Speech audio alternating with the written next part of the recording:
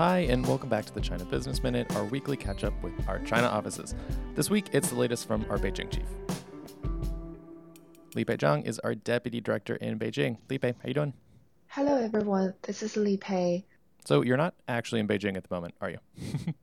I'm glad to say that this podcast is actually taking place where I'm physically in our DC office. It actually makes me feel being more closer to my US audience this time.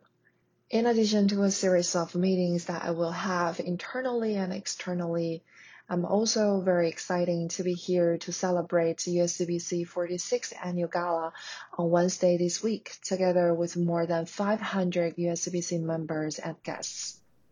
Yes, so USCBC's annual gala is tomorrow, so hopefully we will see you there at the Ritz-Carlton. But if you can't make it, be sure to keep an eye on our social media accounts and our website for coverage of the event.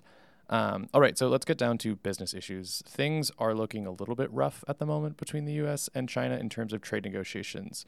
What's the latest there?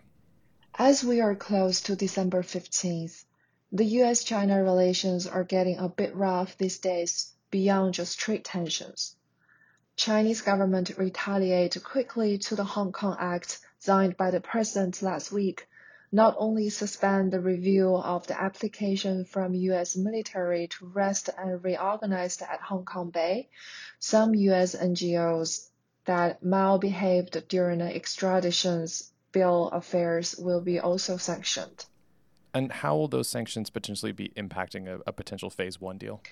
So before President signed the act, in the conversation we had with key interlocutors from both sides, there is a common understanding that both sides would like to manage non-trade issues carefully to minimize the negative impact to the ongoing trade negotiation, which both sides committed to have a phase one deal, hopefully by the conclusion of this year.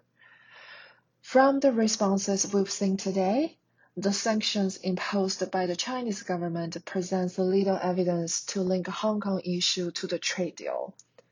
In fact, none of the NGOs mentioned by MOFA press conference are registered to establish representative office or hosting temporary events at the approval of Ministry of Public Security in China. Therefore, they are technically not subject to any of Chinese law. We also understand that either side has its domestic audience and political climate to deal with, especially for China, if a phase one deal will only resolve a proportion of tariff sanctions removal. The current non-trade tensions might cause some delay for both sides reaching a deal, but I think the appetite for having a deal remains unchanged for both sides at the moment. We are also watching carefully on other potential threats to the phase one deal. For example, whether China will announce any form of unreliable entity list that might directly impact on major U.S. companies' trade and investment activities, how China perceives President Trump's announcement today to reimpose the tariff to Brazil and Argentina on steel and aluminum due to the perceived lack of enforcement by both countries regarding the currency issues. Counting down the days from now till December 15th, I hope both sides will remain cool-minded, try harder to avoid distraction from other noises, and eventually reach a phase one deal for the sake of benefits of the business community and consumers from both countries and worldwide.